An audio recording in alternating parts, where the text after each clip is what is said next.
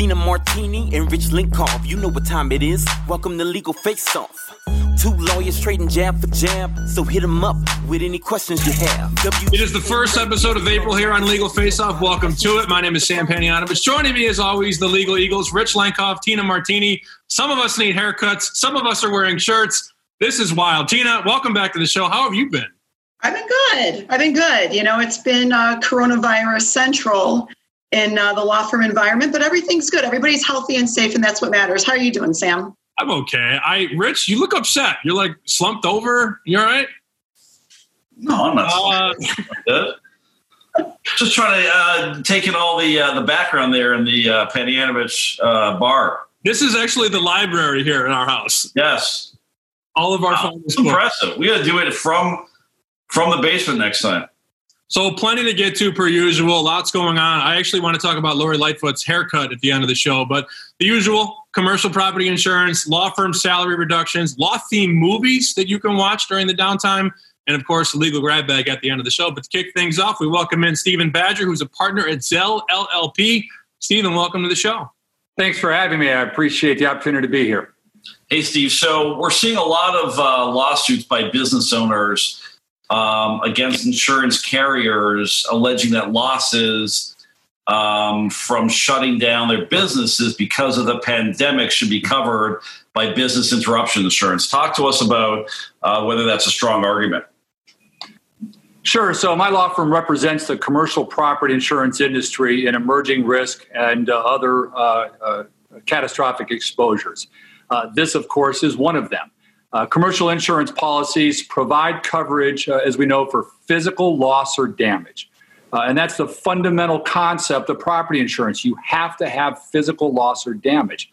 So the question that's going to exist under most policies is, does coronavirus, if actually found on a property, constitute physical loss or damage? There's a secondary issue, and that is if you don't have the virus on your property, some policies provide what's called civil authority coverage. And that is if your property is shut down by order of civil authority because of physical loss or damage at a nearby property, then you may have coverage in that situation as well. So that's what we're dealing with. That's going to be the big issue. That's what the lawsuits involved that have been filed so far. That issue, those issues, like any issue in a catastrophe situation, will be addressed first through a claim adjustment and then through the courts.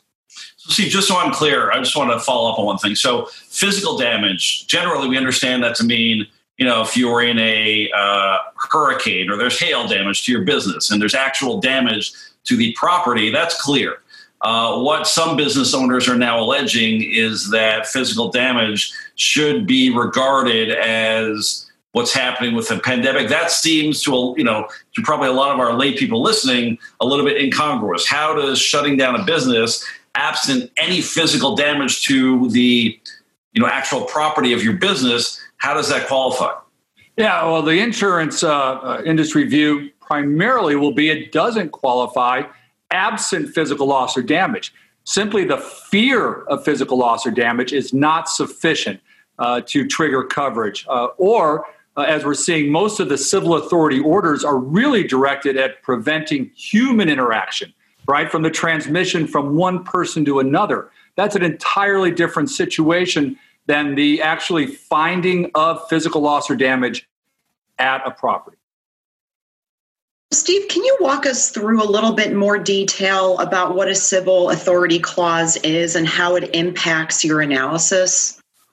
Sure. So the typical example is this. If you have a commercial property and across the street there's a big fire and it's a plastic processing plant and the fire releases all these bad chemicals out into the community and the local fire marshal's concerned that there may be a contamination of the area, so he restricts access completely. You can't get to your property for 2 weeks. That's the classic civil authority analysis and situation because there's physical damage to a property within a prescribed zone. Most policies say within 1 mile or 5 miles or adjacent to. So that will be the analysis. Here is there actual physical loss or damage to a premise within the prescribed geographic zone? And that will be the issue that will be addressed in the claim process, and then if there are disputes, in the courts.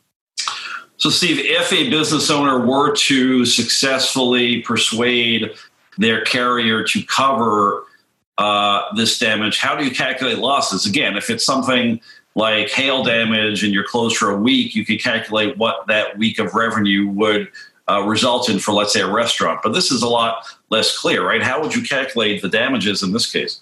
Well, assuming there's coverage, right? Assuming, as you say, there is actual coverage. Which is a big assumption. We know that'll be litigated for forever. But putting that aside, hypothetically, if it is covered. So it'll be just like any other insurance claim.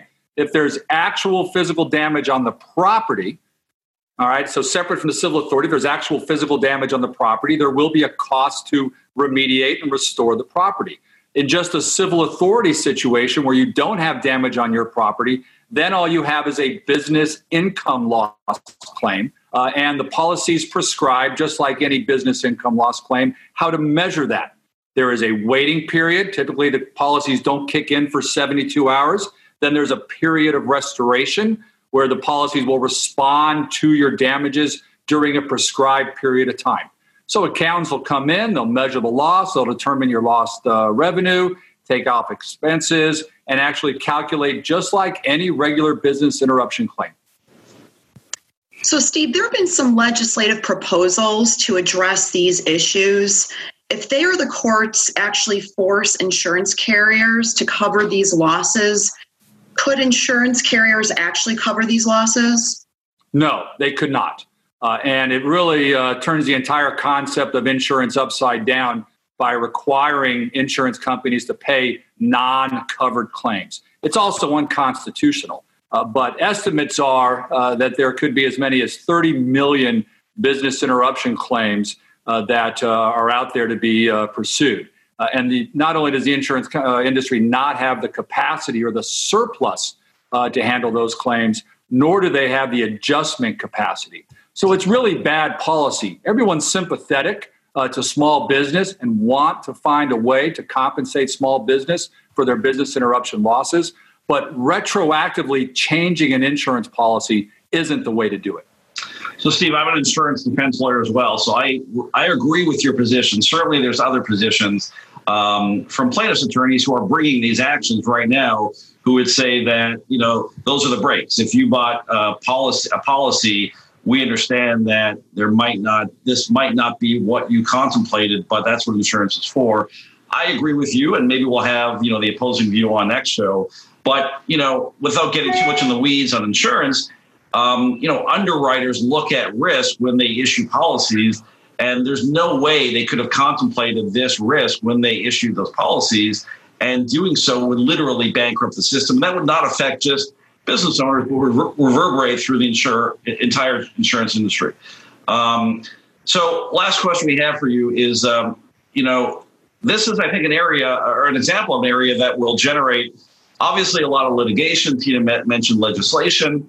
In some areas, we're seeing firms laying off personnel. We're going to cover that in a moment with another guest. But in other areas, we're going to see a boom of legal work, both on the plaintiff side, massive class actions. We're going to cover that in our grab bag shortly. But also on the defense side, there's going to be the need for, years of litigation on issues like this.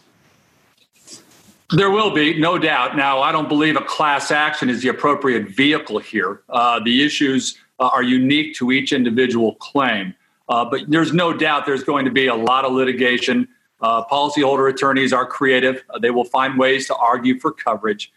And like any disaster situation, whether it was a hurricane in the past or a flood, the coverage questions that are disputed will be resolved in the courts, and determinations will be made as to whether the policies provide coverage. That's our process, and that's how this one will play out as well. He is Stephen Badger, partner at Zell LLP. Stephen, thank you for your time, and we'll talk to you next time. Thanks for having me. You are listening to Christina Martini on Legal Face Off. Tina is a partner at McDermott, Will & Emery and focuses her practice on domestic and international trademark and copyright law, as well as domain name, internet, social media, advertising, and unfair competition law. Tina has received numerous professional accolades, including an AV preeminent rating by Martindale-Hubbell and being selected for many years as one of America's leading intellectual property attorneys by various legal publications, including Chambers and Partners and World Trademark Review. Tina is also the recipient of the Anti-Defamation League's Women of Achievement Award and has been recognized by Crain's Chicago Business as one of Chicago's most influential minority lawyers.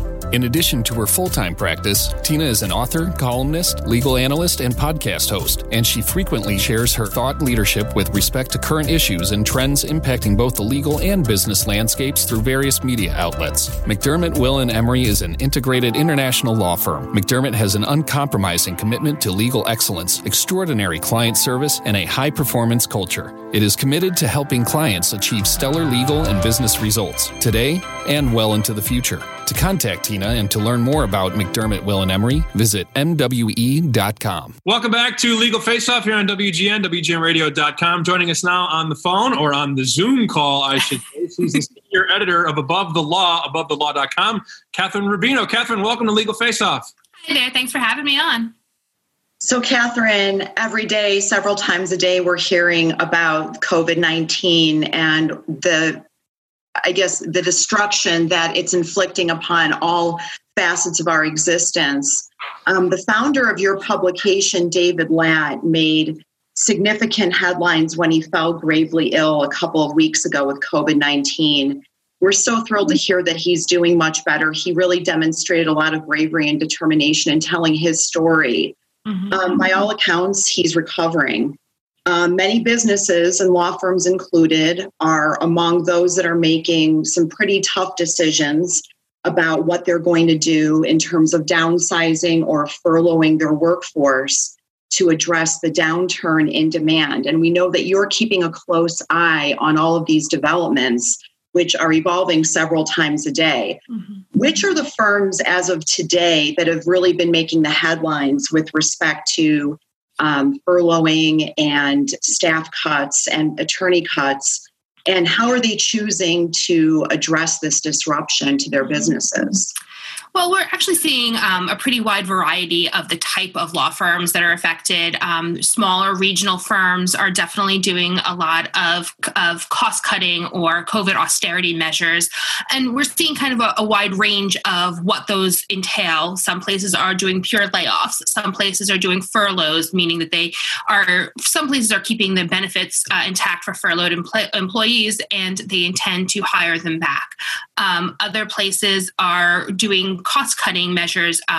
Sometimes equity partners are taking a reduction in their payout, their kind of periodical payouts. And other times, all employees are being asked to take a pay cut. And how much that pay cut is has also varied quite widely, 15%, 20%, 25%. Some partners are taking a 30% cut. And we're seeing the very top of kind of the rankings, the AmLaw 100, the top 50, we haven't seen anything from those firms yet. In fact, they've kind of gone around the other side, a lot of the top, very, very top firms, and had town hall meetings or firm-wide emails assuring their folks that we're not considering layoffs right now, we're not considering cutting your salary right now. But that second top, the 50 to 100, that second 50 in the AmLaw, we have definitely seen a few folks that are big enough to kind of make that ranking, but still are facing some difficult times right now, as well as, folks who are in the second 100, AmLaw 100 to 200. Those are sort of the biggest firms that we're seeing right now that are doing cost-cutting measures. And some firms are very upfront that this is, especially to the extent that they're partner-based, because they are invested in the firm, that this is proactive, and they don't, they intend to be able to make it up. Although, intentions right now, I don't know that a month ago we would have thought we would be where we are. So I'm not sure that really does much given the uncertainty both in the industry and in the world right now. Catherine, you talked about the manner in which some of these firms are communicating it. You mentioned email, you mentioned memos. I'm always amazed at how Above the Law actually gets their hands on memos. What's really good reporting on your part. But talk to us about how some of these firms are communicating this and how important that is in terms of sending this, very tough message when firms are, laying off or cutting salaries, and how that's being perceived by some of the people receiving those messages. Mm-hmm. Well, first of all, we do get a lot of internal memos, and the Above the Law Tipster Network is alive and well, particularly during bad times. And I think that at Above the Law, we've really always been, since David Latt founded it, we've been very committed to telling the story that associates feel kind of on the ground, on the bottom level of firms. So I think that we, all tips are anonymous, and we have a very strong, rapport with our audience and telling them, tell us what's going on the bottom at your firm. Tell us what's going on from your perspective, and we'll try to make sense of it and try to report that. So people, first of all, don't feel alone, because a lot of the same things are happening at different firms, and try to hold firms responsible to the extent that they're not being clear or forthright with associates or anybody at the firm. We also have a bunch of people on staff at firms that also tip us off about things that are going on. And we've seen a lot of different firms take different approaches.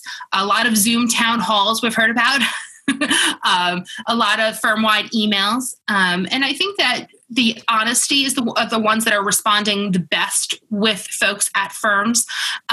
We got one, a large firm sent around a long email explaining that they were not thinking about cuts right now, but part of the larger message that the managing partner sent to everyone was, this is a hard time. Everyone's feeling it. Things are not okay for a lot of folks. If you're having mental health issues, here are some resources to reach out to, because the legal profession has a lot of issues with mental health, in general, and a global pandemic is only really exacerbating these issues. And the way that the tipsters reported it to us was, I'm so glad we got this email. It was so honest. It was so real. And I think that that's what folks at firms are looking for from their leadership. And a lot of folks are getting it, which I think is really great to see, and very different than what happened in 2009 when you look at the last big downturn that affected the legal industry. So, Catherine, it's interesting that you mentioned the downturn from, 11, 12 years ago, because there are a lot of folks who especially have been practicing a while, like Rich and I have, who do try to look back to 9/11 and the dot-com crash, as well as 2008 and 2009. How do you think there are parallels between what we're experiencing right now and what happened in those two downturns, and how is it different?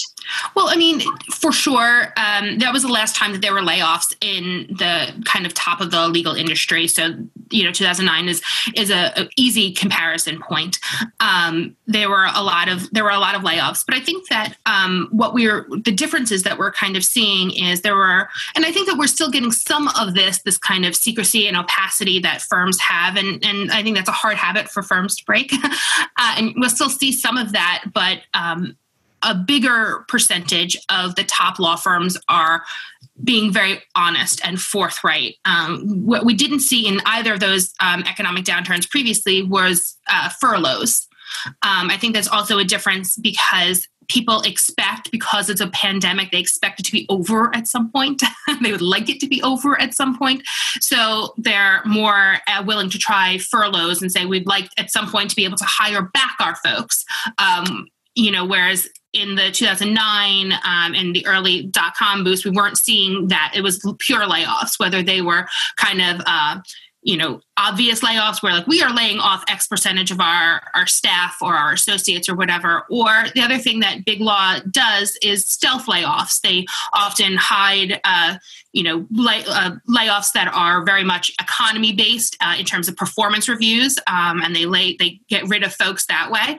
And that was very, very popular in 2009. And we are getting some folks even today saying that there are stealth layoffs that are being hidden as performance reviews, but we're a much lower percentage than we have in previous downturns. You can read more. You can learn more. AboveTheLaw.com. Catherine Rubino is the senior editor at Above the Law. Catherine, thank you so much. Thanks for having me. We all know the legal world is complex and high pressured. There's no room for error. That's why judges and attorneys across Chicagoland have trusted the expert court reporters at McCorkle Litigation Services since 1948. McCorkle Litigation Services has accurately recorded every word from thousands of legal proceedings. McCorkle Litigation Services provides the legal community with peace of mind, transcribing testimony and depositions that can be used reliably by jurors, judges, and attorneys. For all your legal support needs, contact McCorkle Litigation Services online at McCorkleLitigation.com. You can like us on Facebook and always rate, review after you listen to the show, wherever you consume your podcast. Joining us now on the show, he's been on before. You've heard him on WGN for years. He's the editor of HollywoodChicago.com, Patrick McDonald. Welcome back, Pat. Hey, good morning, everybody. How are you? Good, Pat. Thanks for joining us. So we know you've been catching up on a lot of movies. Our watchers and listeners are also probably taking advantage, as everyone is, of the chance to, sit home and watch some classic films. We wanted to get your advice to our listeners, being a legal-themed podcast. Give us three movies that our watchers and our listeners can catch up on while they're huddled at home during this pandemic. What's the first you came up with? Yeah, I wanted to go three ways. I wanted to go classic, I wanted to go epic, and I wanted to go modern. So the classic one, and I think everybody goes back to this as far as thinking about legal movies, is 12 Angry Men. It started off as a television drama. It was Sidney Lumet's directorial debut. Sidney Lumet, of course, did hundreds of interesting films, including The Verdict, which we're going to talk about. But 12 Angry Men, of course, involves 12 different people in a room trying to decide a case. It seems like a cut and dry guilty case. One juror, played by Henry Fonda, breaks them down, and eventually they change their minds. So this is how almost the legal process works, that you look at the evidence and you decide based on not so much what is presented, but what the facts play out to actually do. So, Pat, I saw it's a really incredible work by Sidney Lumet. I saw it when I was really young. I think it's from 1957, right.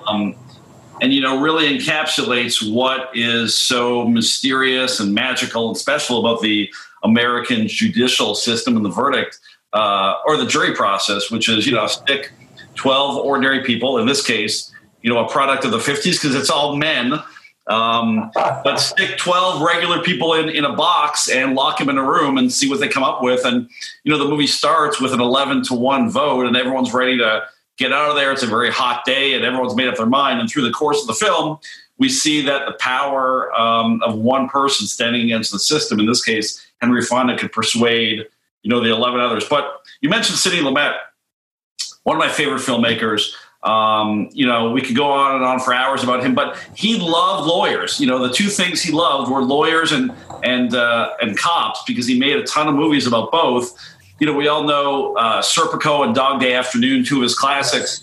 But he also made a bunch of lawyer movies. So he made you mentioned The Verdict, which is which is on my list. But he made a movie called Prince of the City, which is an incredible movie. Right. Guilty as Sin. Night Falls on Manhattan, which is an incredibly underrated movie, but Andy Garcia plays a prosecutor in that case. And another movie called Find Me Guilty, with a young Vin Diesel playing a mafia don who defends himself in court. And it's funny, I just recommended Sidney Lumet's final movie to a friend, Before the Devil Knows You're Dead, which is an incredible movie. Yeah. One of the most underrated movies, I think, in the last 20 years. But Lumet is incredible. So great choice for number one. What's your number two? Paper Chase. The Paper Chase, I should say. Now, all of you, of course, have gone to law school. You know the pressures and the situations involved. But what makes Paper Chase interesting and what makes it an epic film to me is that it's a classic teacher-student confrontation. In the midst of the late 1960s, where things were changing all over, even at the Harvard Law School, that is shown in the film. This was also a comeback for the guy playing Professor Kingsfield.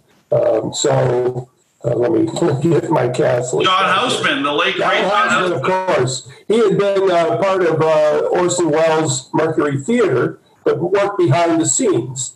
He actually made an appearance in 7 Days in May, which was his first acting appearance in a movie. But, of course, Professor Kingsfield put him over the top, and he won the Oscar for the role.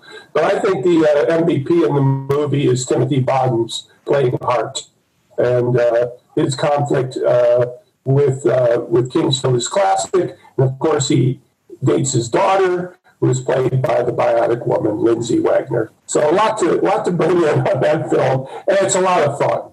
It reminds you of A pressures in school. Yeah, I actually have very fond memories of The Paper Chase. I have a brother who's 10 years older than me who was a big fan of the movie and then the subsequent TV show. And I remember watching it when I was a young kid, thinking to myself, who in their right mind would ever put themselves in a position to be in a classroom like this and to have these confrontations with a teacher and a professor on a regular basis? But a great classic, well acted and terrific. Yeah. And a great example of the Socratic method. I mean, that's the staple of law school learning. We talked last show with the NIU College of Law Associate Dean about how difficult it is to do e-learning in law school because you really need that Socratic method, which is that back and forth between professor and student, and really sort of a cross-examination style that Houseman does so well. When I was looking at the IMDb page for Houseman, I, of course, remember the TV show, but also that John Houseman was on Silver Spoons as the grandpa for a little while. Probably not the most proud moment of his Oscar-winning career, being on the Ricky Schroeder TV show, but nonetheless, that second house. Absolutely. All right, what's your third movie, Pat? The third one is a modern one. It came out last year in the last movie year, 2018, on the basis of sex, which is Ruth Bader Ginsburg. Felicity Jones plays her. And basically, I think this is one of the great law pictures because it takes something that is very important in changing society. And they break this case down point by point until you get to the climatic scene where they're actually arguing the case, and you start to understand not only her side of it, but the other side of it. Does social condition that is due to be changed need to catch up with society is the point of this case that she goes after, which involves a man, not a woman, but it's basically he is a caregiver, but he's a bachelor, and you could only take a tax deduction if you were a woman.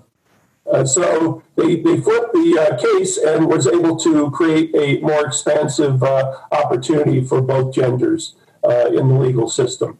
So it's an excellent movie because it, again, breaks it down to understandable portions and makes the point in the climax at the trial. So, Tina, did you just see the On the Basis of Sex?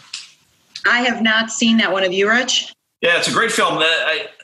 Two notes on that one. Number one, it came out around the same time as the documentary on Bader Ginsburg, RBG, and we actually had the directors of the documentary on our podcast. So really a nice, fiction, nonfiction, or, narrative documentary version of her life. And also, I love the movie.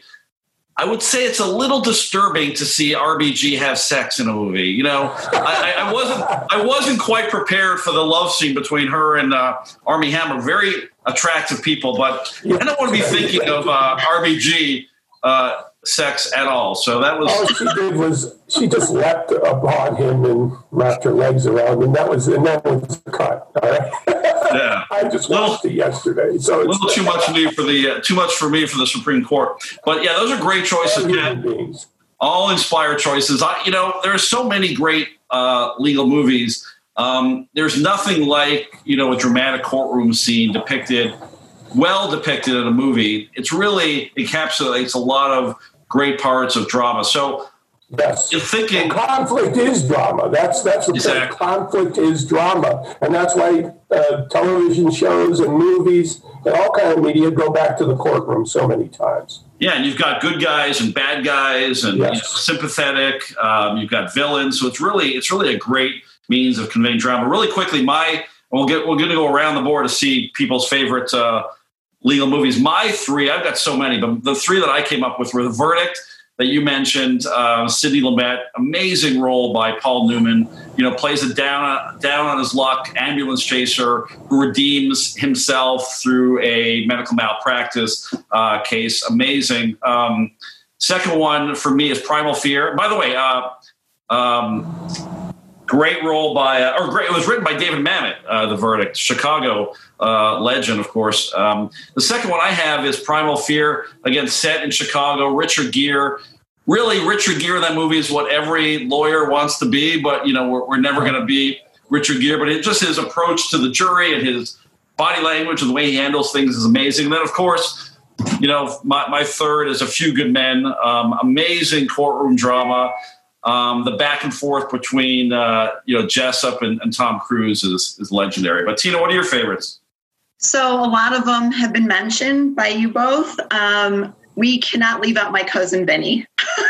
We've got to add some levity to the choices that we've made here. I thought it was a great movie, and I think my biggest takeaway from it was, that you can't judge a book by its cover. So. Sam, any preferred legal movies that you're watching there in the basement? I like The Judge, honestly, with Robert Duvall and is it Robert Downey Jr., I think? Yeah. He goes back home, and Billy Bob Thornton, Vera Farmiga are both in that. I love My Cousin Vinny, but I want to answer this in a different way. My three favorite television lawyers are Jack McCoy, Sam Waterston, Rachel Zane in Suits, Meghan Markle, love Meghan Markle, and the last character, of course, the undisputed champion of the world, Denny Crane. Those are awesome. Let's not forget Ally McBeal now. Come on. This is my list, Tina. If she wants to go on your list, that's fine. Now, did TV or movies inspire any of you to go into law? Because a friend of mine went into law because of Perry Mason, and then had to find out what law was really like. So I have to say LA Law definitely impacted my decision to go into law. There were a couple of other things that were happening at the same time. But it was before Law and Order, and LA Law was really the show that was out at that point. I was inspired to wear suspenders to work like Arnie Becker in LA Law. So LA Law was very influential. By the way, LA Law was one of the writers on LA Law was Greg Hoblit, who directed Primal Fear. So a lot of connection there. Yeah, LA Law was amazing. Cool. That is Patrick. Go ahead, Patrick. If we're coming to the end of the segment, but also I wanted to know whether you think some of this stuff gets a little ridiculous when you watch it. Listen, I mean, at least my everyday life, speaking for myself, is not nearly as exciting as seeing Richard Gere interrogate Edward Norton in a prison cell. So if only my life was that exciting. But yeah, I think a lot of legal movies take some dramatic license. Because what we do is probably 95% of the time incredibly boring. Yeah, I mean, I love what I do, but it is not. I don't think a screen depiction of what I do would be of much interest to anybody other than maybe me. So, but Pat, I will say, not a day goes by that I don't tell someone, "You want me on that wall. You need me on that wall." Well, the next time, Patrick, we have you on, you can help cast the Legal Face-Off movie. You can cast Rich, and you can cast the bar behind me. Patrick McDonald, great editor at HollywoodChicago.com. Patrick, thanks again for your time. No problem. Rich Lenkoff is an attorney with Bryce, Downey & Lenkoff. Rich is consistently recognized by clients like United Airlines, McDonald's, Macy's, Dollar Tree, and the Chicago Bears for his outstanding litigation results. In 2015, Target named him their top outside litigation attorney in the country. Rich has received a number of industry accolades, including Illinois Super Lawyer from 2015 through 2019 and Leading Lawyer from 2012 through 2020. Designations given to less than 5% of Illinois attorneys. Rich is also an active member of his community, including serving on organizations like the Advisory Board of Legal Prep Charter Academy and the Board of Visitors for the Northern Illinois University College of Law. In addition to his full-time practice, Rich is a prolific producer with credits including Elvis Presley's Heartbreak Hotel, 85, The Greatest Team in Football History, starring Barack Obama, Bill Murray, and the coach, Mike Ditka, and Renegades, a live show in Las Vegas starring Terrell Owens, Jose Canseco, and Jim McMahon. In addition to co-hosting Legal Face-Off since 2013, Rich is the legal analyst for The John Williams Show on WGN Radio. Bryce, Downey & Lenkoff is a full-service litigation firm practicing general liability, workers' compensation, professional malpractice, business transactions, and intellectual property, among other practice areas. For more information about Rich and Bryce, Downey & Lenkoff, please visit bdlfirm.com. That's bdlfirm.com. It is time for the legal grab bag here at the end of Legal Face Off. Thanks for sticking with us through this very, very interesting time in our lives. And joining us now, only one guest. He's that good. We only needed one. Steve Fretzen, who's the president of Fretzen Inc., joining us with the Michael Jordan threads behind him. Welcome, Steve. Thank you. Thanks for having me today. That was one of the smartest purchases I ever made. I shared the cost with my father and said, I'll hold on to it for us, though. I took care of that. It's a good look. We've got almost all Chicago backdrop here, all Chicago sports icons. But let's get rolling, Sam. The first story is people are getting sick of each other being home so much, and divorces are way up, according to a new study. And I think it's to be expected. You know, I've been holed up here at home, as we all have for a while, and, enjoy my family, but ready to – you see that window right here behind me? Even though there's a brick wall, ready to – jump out of it. But matrimonial lawyers are reporting that their business is way up. We talked earlier with Steve Badger about some sectors of the law being up, even though there's, wide layoffs. There are some areas that are up, including matrimonial law, as people are sequestered and at home a lot more. Some people are realizing that this just ain't for me. I can't, live with my significant other anymore. And there's a bunch of interesting factors. And in fact, one lawyer in the article said people are realizing that they can't stand each other. So a couple of interesting factors that we want to talk about are, some spouses are blaming the other for working too much at home. One of the things that I've realized is, I'm busier than ever, even though I thought I'd have more spare time. I'm literally working at home more than I did at the office for some reason. So I think that's creating a dynamic where maybe the other spouse doesn't understand why you can't spend some time outside of your office. Another dynamic is, of course, money problems. The number one cause for divorce, we've heard this from divorce lawyers we've had on our show, is money. And when you are facing layoffs, salary reductions, as we talked about earlier, money is the money problems are going to be even more compounded. The other thing is the issue of mortality, right? I think in this time, a lot of people are fearful. A lot of people are concerned that they might get the virus. And, as we see death rates skyrocket, I think some people might realize that even more than ever, life is short. And according to some divorce lawyers, that's a reason why people are, calling them more and thinking about divorce. The final factor I want to throw out there is the idea that when you get divorced, your property and your assets are subject to division. And especially with the stock market being, in some cases at an all-time low, it's rebounded now and then.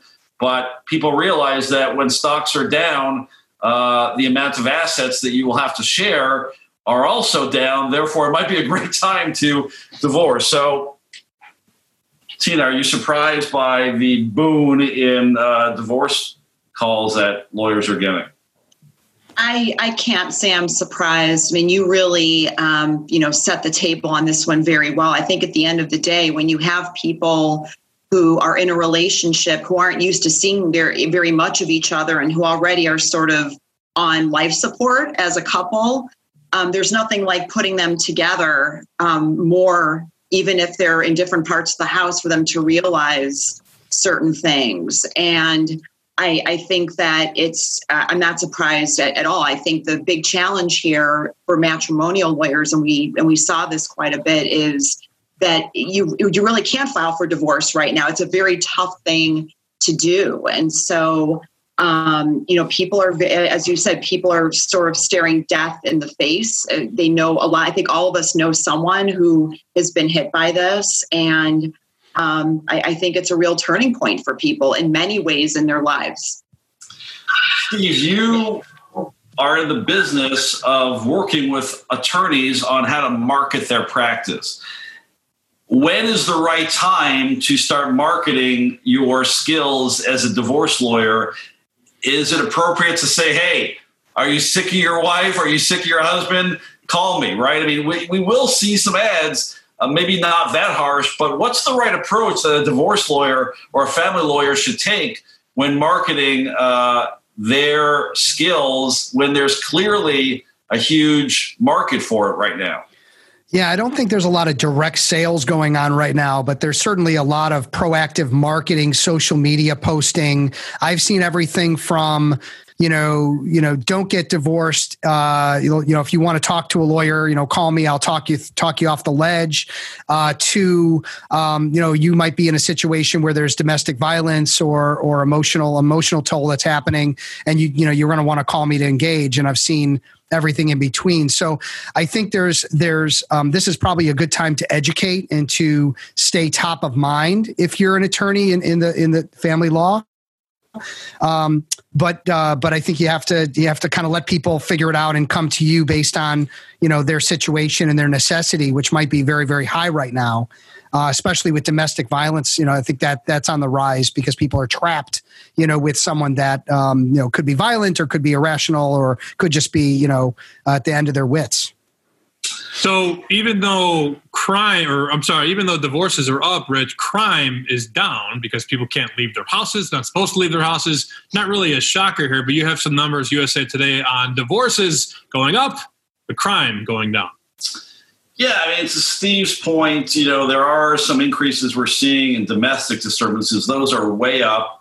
Complaints of, music being too loud. I think there was Baltimore Police Department in the space of 2 weeks received 362 loud music complaints, which matched its total for the prior months. We're seeing, of course, some areas, and unfortunately, one of the harsh realities is that when people are holed up together, you're going to see a dramatic increase in child abuse, domestic disturbances, violence. By one account, that's up 30%. But the flip side is, when you're home, you're not driving your car as much. Think of how much crime results from driving your car and getting to places. So the report says that as much as 92% of traffic stops are down, obviously resulting in sharp declines in drug offenses and DUIs. Again, so many drug offenses result from searches in your car that the sheer volume of people not being outside their house has naturally resulted in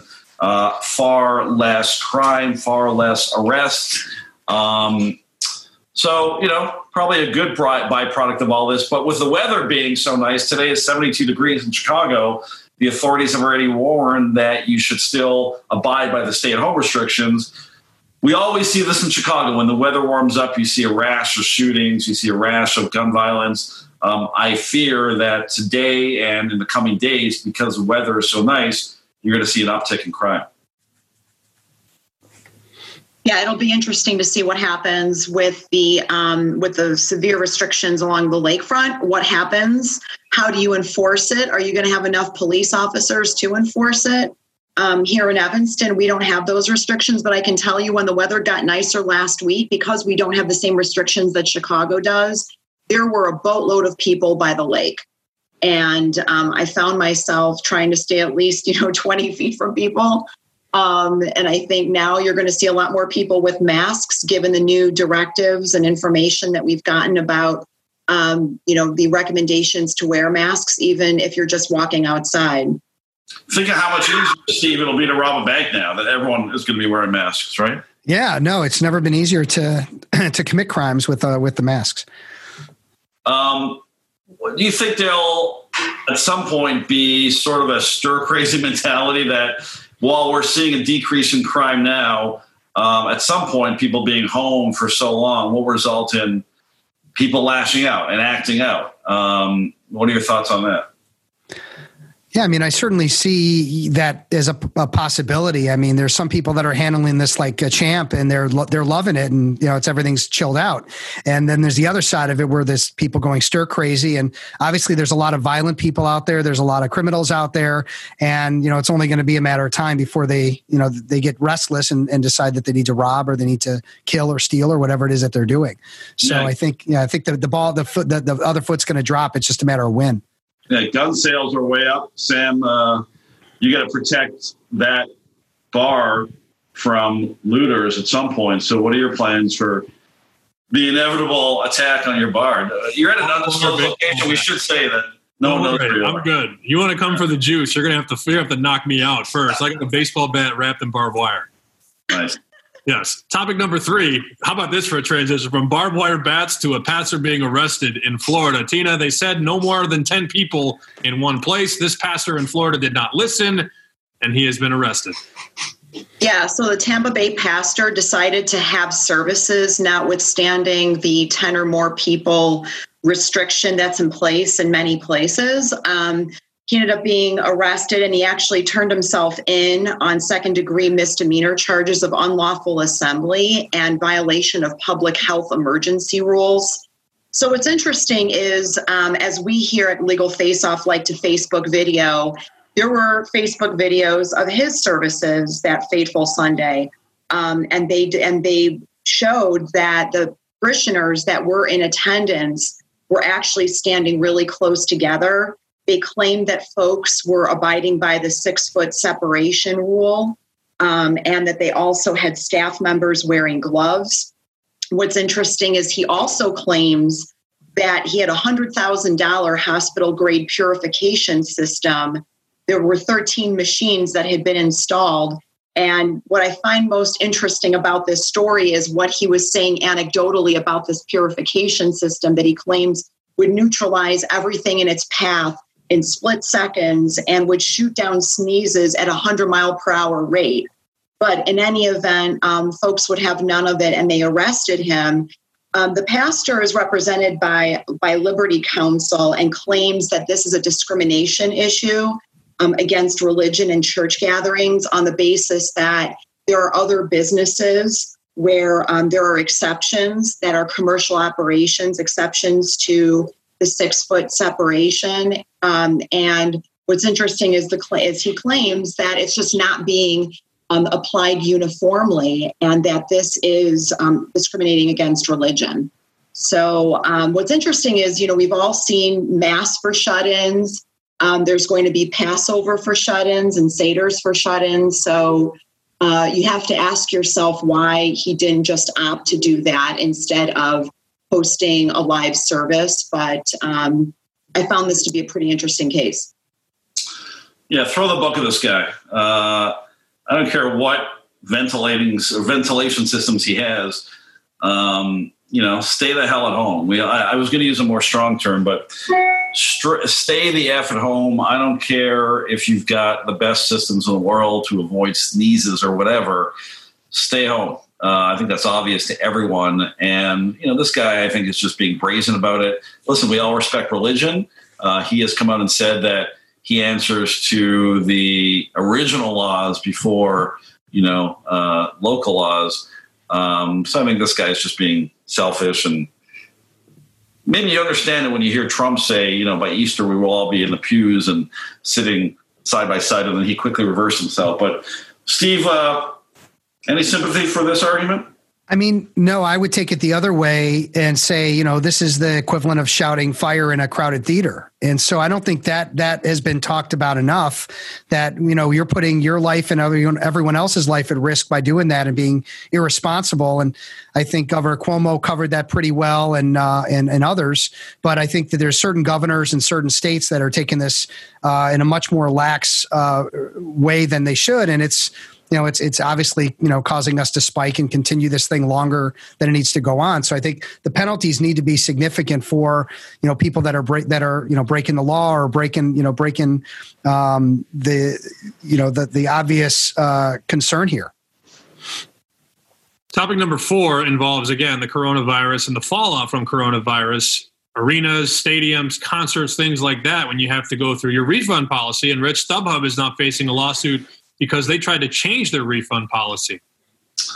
Yeah, again, if I only bought Corona ClassActionLawyer.com a few weeks ago, I would be a billionaire today. But we're going to see, obviously, a rash of class actions. There's been a couple against the airline industry arguing that their failure to refund canceled flights should result in damages. This one was filed last Thursday in U.S. District Court in Wisconsin by a man who bought tickets to, I think it was a Bucs game. It was a Winnipeg Jets Minnesota Wild game, and the NHL announced on March 12th that the season had been suspended, obviously due to the virus. He wanted his money back. And the NHL or StubHub said that they're not going to refund his money because the game had not been canceled, but only postponed. He argued that you've got this touted fan protection guarantee.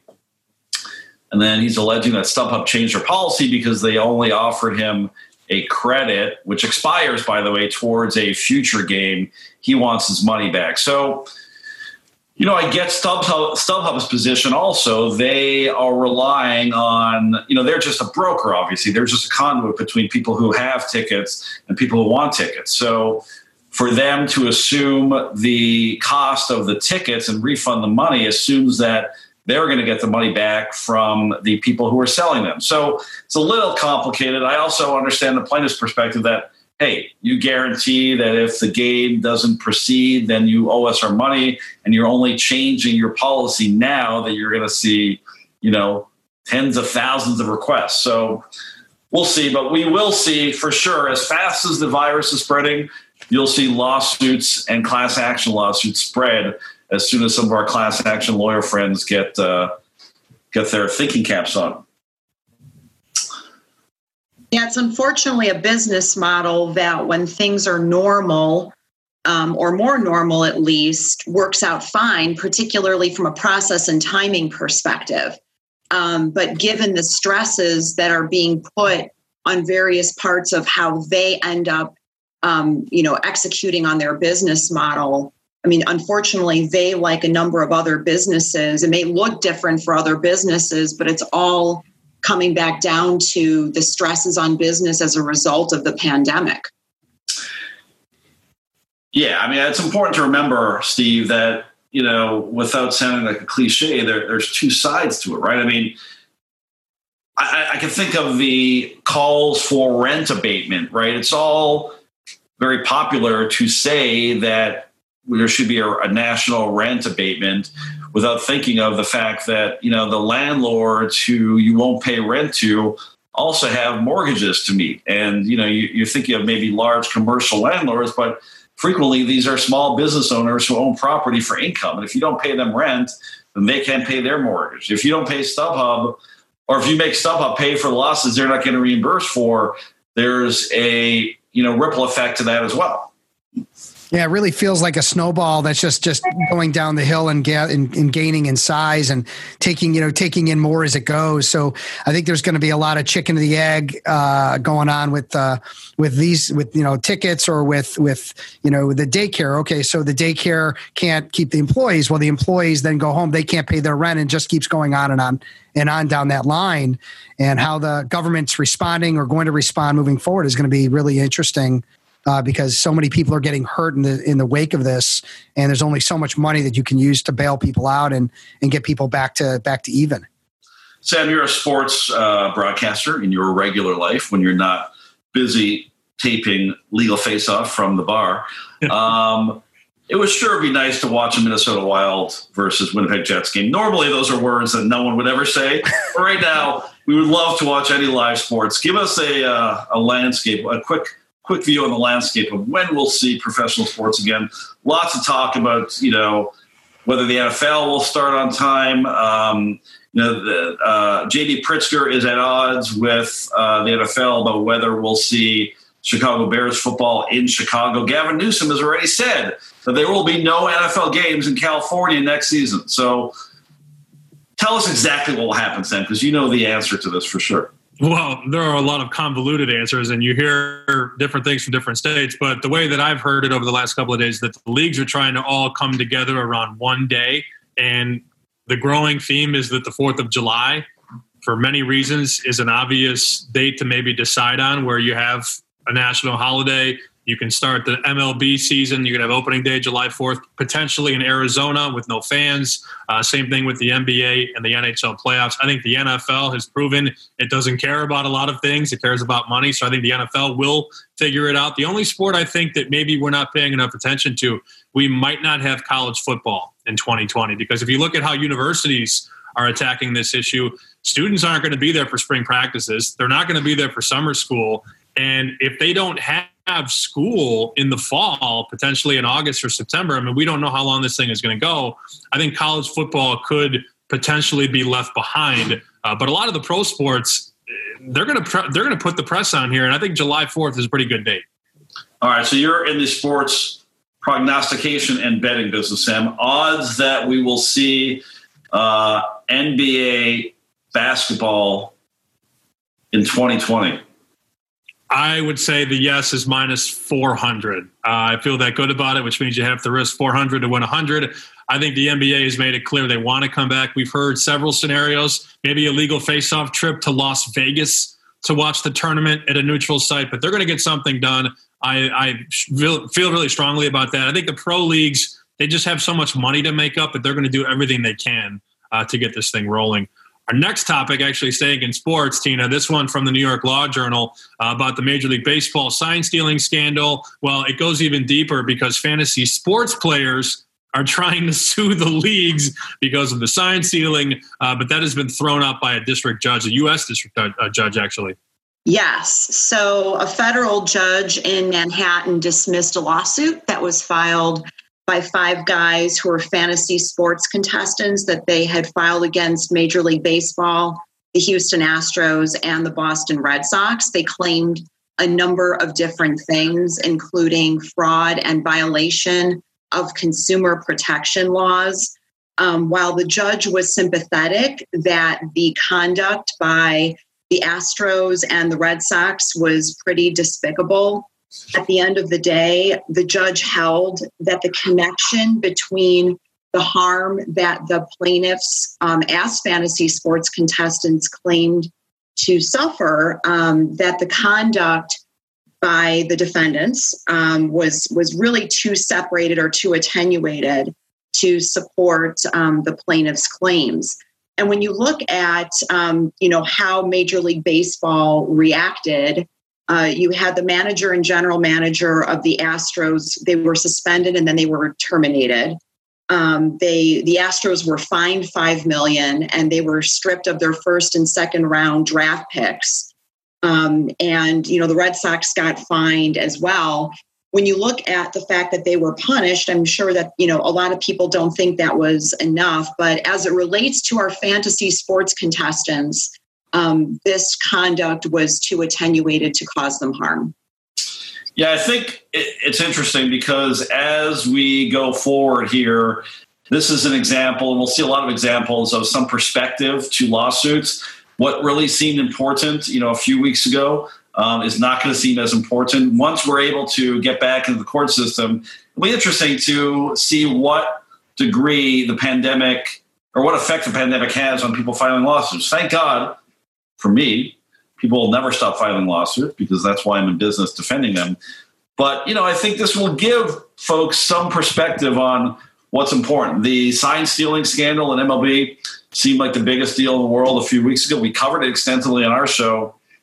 Not the biggest deal right now. I think any of us would pay to see an Astros game, even if they were stealing signs. Steve, what are your thoughts on sort of the effect of the pandemic on how lawyers will look at things? Again, thank God lawyers will still file lawsuits and they won't be too sensitive. But what's your take on how it's affecting the legal landscape? Yeah, I mean, I think it's a mixed bag. I think there's some areas that are going to suffer because there's going to be, a lot less, for example, transactional work might go down significantly, where litigation may go up, and definitely is going up. And there's certain area commercial real estate, if just all the projects have stopped. So the lawyers that were working on these projects are kind of just like, shaking their heads. Meanwhile, as we mentioned, the divorce world, the litigation world, labor and employment, all these other areas are going up. So it's going to be a great time for some lawyers to stay in the mix, whether it's a good case or not. They're going to get at bats at those cases. And there's other lawyers that are going to be, unfortunately, I think there's going to be significant layoffs, and I think there's going to be people's hours cut dramatically. And so it's going to be a mixed bag, and we'll see how it all shakes out. But it's for some attorneys, I'm assuming, very scary. Hey, Sam, what's your take on the announcement by MLB Commissioner Rob Manfred that the Astros manager's suspension in the sign-stealing scandal would end after the 2020 season, regardless of how many games, if any, are played in 2020? A lot of people are upset about that because it doesn't really seem like a punishment if you're going to serve, instead of 162-game suspension, half of that or even 0 games. Right. If they only play 100 games, is that a fair punishment? Because the season, as we know, is 162. I wonder if they maybe get creative. I wonder if they kick this down the road a little bit and maybe resume it. I mean, if they bong the whole 2020 season, I imagine you'd have to reconsider. But like I said, I still think that we're going to have baseball. There was a story this morning from ESPN that they're looking at getting things going as early as May, as far as getting teams down into Arizona around the spring training facility. So behind the scenes, it looks like baseball is putting on that press. And if that's the case, and we do have baseball, I think a full season, even if it's 100 games or 162, I think is pretty fair. How many of you would right now, or May 1st or July 4th even, sit at Wrigley Field in a 45,000 seat Wrigley Field with 900 possible COVID contaminants? Would you? Usually they all have COVID. I probably wouldn't go. It's a COVID convention at Wrigley. It's COVID day. You get a free test for the first, 5,000 that show up. No, for real. Even July 1st, does anyone here really think that we're going to be sitting in a 60, 100,000 seat stadium with people? I think the only way that's going to happen is if the testing gets to the point where everyone knows who has it and who doesn't, or they come up with the cure so that if you get it, you can, take a Z-Pack or whatever and be done with it. If those two things don't happen, I find it hard pressed that my wife would allow me, even if I wanted to go to a game, to go. So I don't think this whole notion that it may become seasonal. Again, I think until we get the vaccine, the medicine, whatever helps us combat this, if it's actually going to become a seasonal thing, and until we get to the point where people are not dying and getting critically ill the way they are, I think we're going to probably see a lot of these venues very poorly attended. And again, they have said, Major League Baseball has said, we are potentially looking at a 4 or a 4.5 month investment where you come to Arizona and you don't leave. You play at all the spring training facilities. You never have to leave your hotel. You're away from your families for 4.5 months. We're not talking about Wrigley Field in May or June. We're talking about that potentially down the road. They're talking Arizona only to start. But again, Rich, this stuff can change in a week. Who really knows? Next topic. I don't know what Zoom bombing is, Rich. Maybe you do. But the story is that Zoom bombing is a crime, not a prank. Yeah, we're learning new words every day. Zoom bombing is when someone hijacks your Zoom or other conference call meeting. We've seen examples of business meetings being interrupted with porn and other nefarious things. But the feds announced last week, the DOJ announced that this is a crime and will result in fines and prison time. A lot of local authorities, too, are saying that they're going to prosecute this. Charges could include disrupting a public meeting, computer intrusion, using a computer to commit a crime. We're seeing a rise in hate crimes. There's examples of Zoom bombing being used for anti-Semitic purposes. So a whole new area of crime that we didn't know about a few weeks ago. But yeah, a rising trend, people hijacking meetings. And good news is the authorities are announcing that they're going to prosecute them. Well, the good news is that there are mechanisms that different providers are putting in place to try to minimize the chances of those things happening. I experienced relatively recently someone being their own virtual bouncer on their Zoom room. I knew that there were capabilities to do that, but I hadn't really actually been in a meeting where that was done. And it was a meeting that was going to have at least 30 people attending. I think it makes it a little bit tricky for the host to always be on the lookout for people who are waiting to get in the Zoom room. But I think that coupled with, features like you can't have people, you don't admit people into the Zoom room until the host is there. There are several different mechanisms that I think Zoom and other providers have in place. And so I would encourage everybody who is using these types of video conferencing capabilities to look at the security mechanisms, especially if you're hosting a lot of Zoom meetings. Yeah, I'm hosting a lot of Zoom meetings. It's a primary way I've done business and continue to do business. And I had I have a class I teach of attorneys from around the country, and I had a reoccurring Zoom invite for them. And I'm sitting on the call and nothing was happening. Nobody was joining. And I realized too late, I had to go back, and it took me an extra 5 minutes to get it going, that everyone now had a password and that I had to approve them to get in. So Zoom on its own had changed the way that they did things. And I wasn't prepared for that. Obviously, I called an audible and I got into it real quick. But that's, these are things that they're putting out that are being, very helpful and proactive for the users, which I think is really important. Last topic here, and this is a wild one because we're talking about video games, tattoos, and the rights to publish the likeliness of said tattoos. Tina, LeBron James at the forefront. Go figure. He tried to patent Taco Tuesday, and now he's upset about tattoos, video games. Take us through the story. I will try to make this simple because remember, I'm the trademark and copyright lawyer geek here. So you've got a company, Solid Oak Sketches, that owns the copyrights and tattoo designs that famous NBA stars like LBJ have on various parts of their body. Then introduce Take-Two, which has a game that depicts these stars in the game. It's NBA 2K. And as part of that game, you see very miniaturized versions of what looks like the tattoos that these various NBA players that are in the game have. So Take-Two sues, actually Solid Oak Sketches that owns the rights in the tattoos sues the video game provider on the basis that they infringed the rights in the tattoos. So what ended up happening was the video game folks won for a variety of reasons. And I think even if you're not an IP lawyer, intuitively you can understand why that would be. First of all, you can barely see the tattoos. They're anywhere from 4% to 10% of the size that they ordinarily are. Very hard to really even discern what they are. These folks are in motion in the video game, and so you can't even really see it. And at the end of the day, these tattoos are really part of the essence of who these stars are. They choose to get tattoos because it's part of their likeness.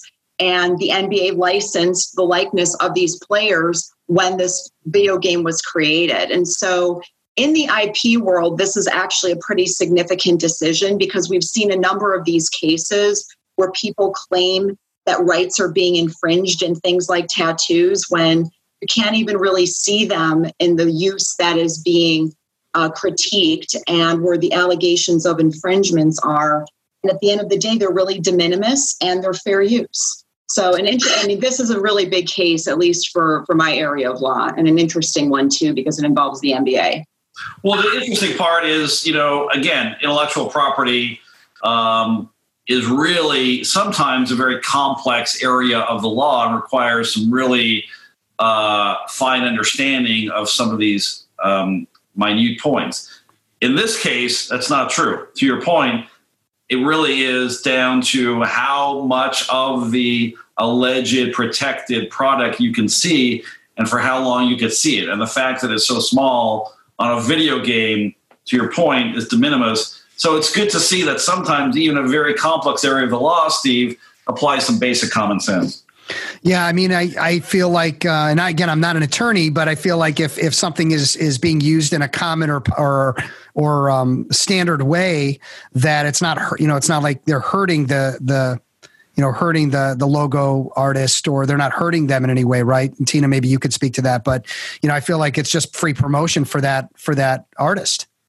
Yeah, I mean, there's really, when you look at it from a damages perspective, it's a really tough analysis, and that's often where this goes. And at the end of the day, this is part of the likeness of these stars. These tattoos are just like a haircut in many ways. And at the end of the day, that was already licensed, presumably. I mean, that was one of the arguments, was that it was part of the whole likeness that was subject to the license to the video game provider in the first instance. And so, there were a number of reasons for this decision, but you have to look at, is the market for these tattoos somehow, or the owner of the rights somehow being really damaged? And I think that's a tough one to prove here. Well, Sam, this sounds like an excellent segue to a great movie to watch while you're quarantined. None other than a movie that I produced called 85, the story of the 1985 Chicago Bears, of course, the greatest team in football history, available right now for free. Much to my dismay, it's available for free, but available for free on Crackle, everyone's favorite streaming service. Crackle. Steve, I encourage you to go check it out. Yeah, I'm definitely all over that. That's my whole childhood wrapped up in that number. I think that was payola, but we won't go there, Tina. Let's not even bring that up. That was a naked endorsement of product. Yeah. By the way, I wanted to ask you guys this. I brought it up at the beginning of the show, and this has been bothering me for like 3 days. The mayor has said no hygiene, like don't shower, don't get your hair cut, and she comes out on Monday with like a fresh do. And then she posted a picture with a woman who she said she was wearing a mask. There was no mask in the picture. Tina, you're the resident hair expert here. Lightfoot haircut, good, bad? Is it fair? I can't get a haircut, but she can. I don't know. Do we know for sure that she didn't cut it herself? I mean, I know some people who have actually resorted to cutting their own hair. So no, I don't know. It's a big story. She's come out and said that she got a haircut, and as Sam said, there's a picture, a selfie of her, or maybe not a selfie, but there's a picture of her and the hairstylist. The hairstylist's face is whited out. This. They're like smiling. Right, like, whited out. So A, she's violating the no haircut rule. B, she's violating social distancing. Pritzker was asked about it yesterday at his press conference. He said, I'm not getting a haircut. I'm, following the rules. But yeah, it's ridiculous. Sam, to answer your question, why should she get a haircut? She said, I'm in the public eye and I have to look good for the cameras. Come on, that's nonsense. Steve, wrap it up. Take us home. About the haircut? Yeah. I'm just trying to get my dog groomed. He's very unhappy with all the hair in his eyes. So, by the way, careful. The tiger got corona yesterday. The tiger now saying that it's possible to transmit it from animal to human. So, well, they thought he got it from the zookeeper, right? Yeah. Yeah, I've got to stop sneezing in my dog's face. That's for sure. That's right. That is Steve Fretzen, president of Fretzen Inc. Steve, thanks so much for your time. For Rich, for Tina, thanks to Ben and Emily per usual. My name is Sam. We'll talk to you next time from our basements here on Zoom on Legal Face Off. It's Christina Martini and Rich Linkoff. You know what time it is. Welcome to Legal Face Off. Two lawyers trading jab for jab, so hit them up with any questions you have. WGN Radio, we blowing up your stereo. Got a question, just pick up the phone and they'll let you know. Covering sports, Hollywood, and don't forget the politics.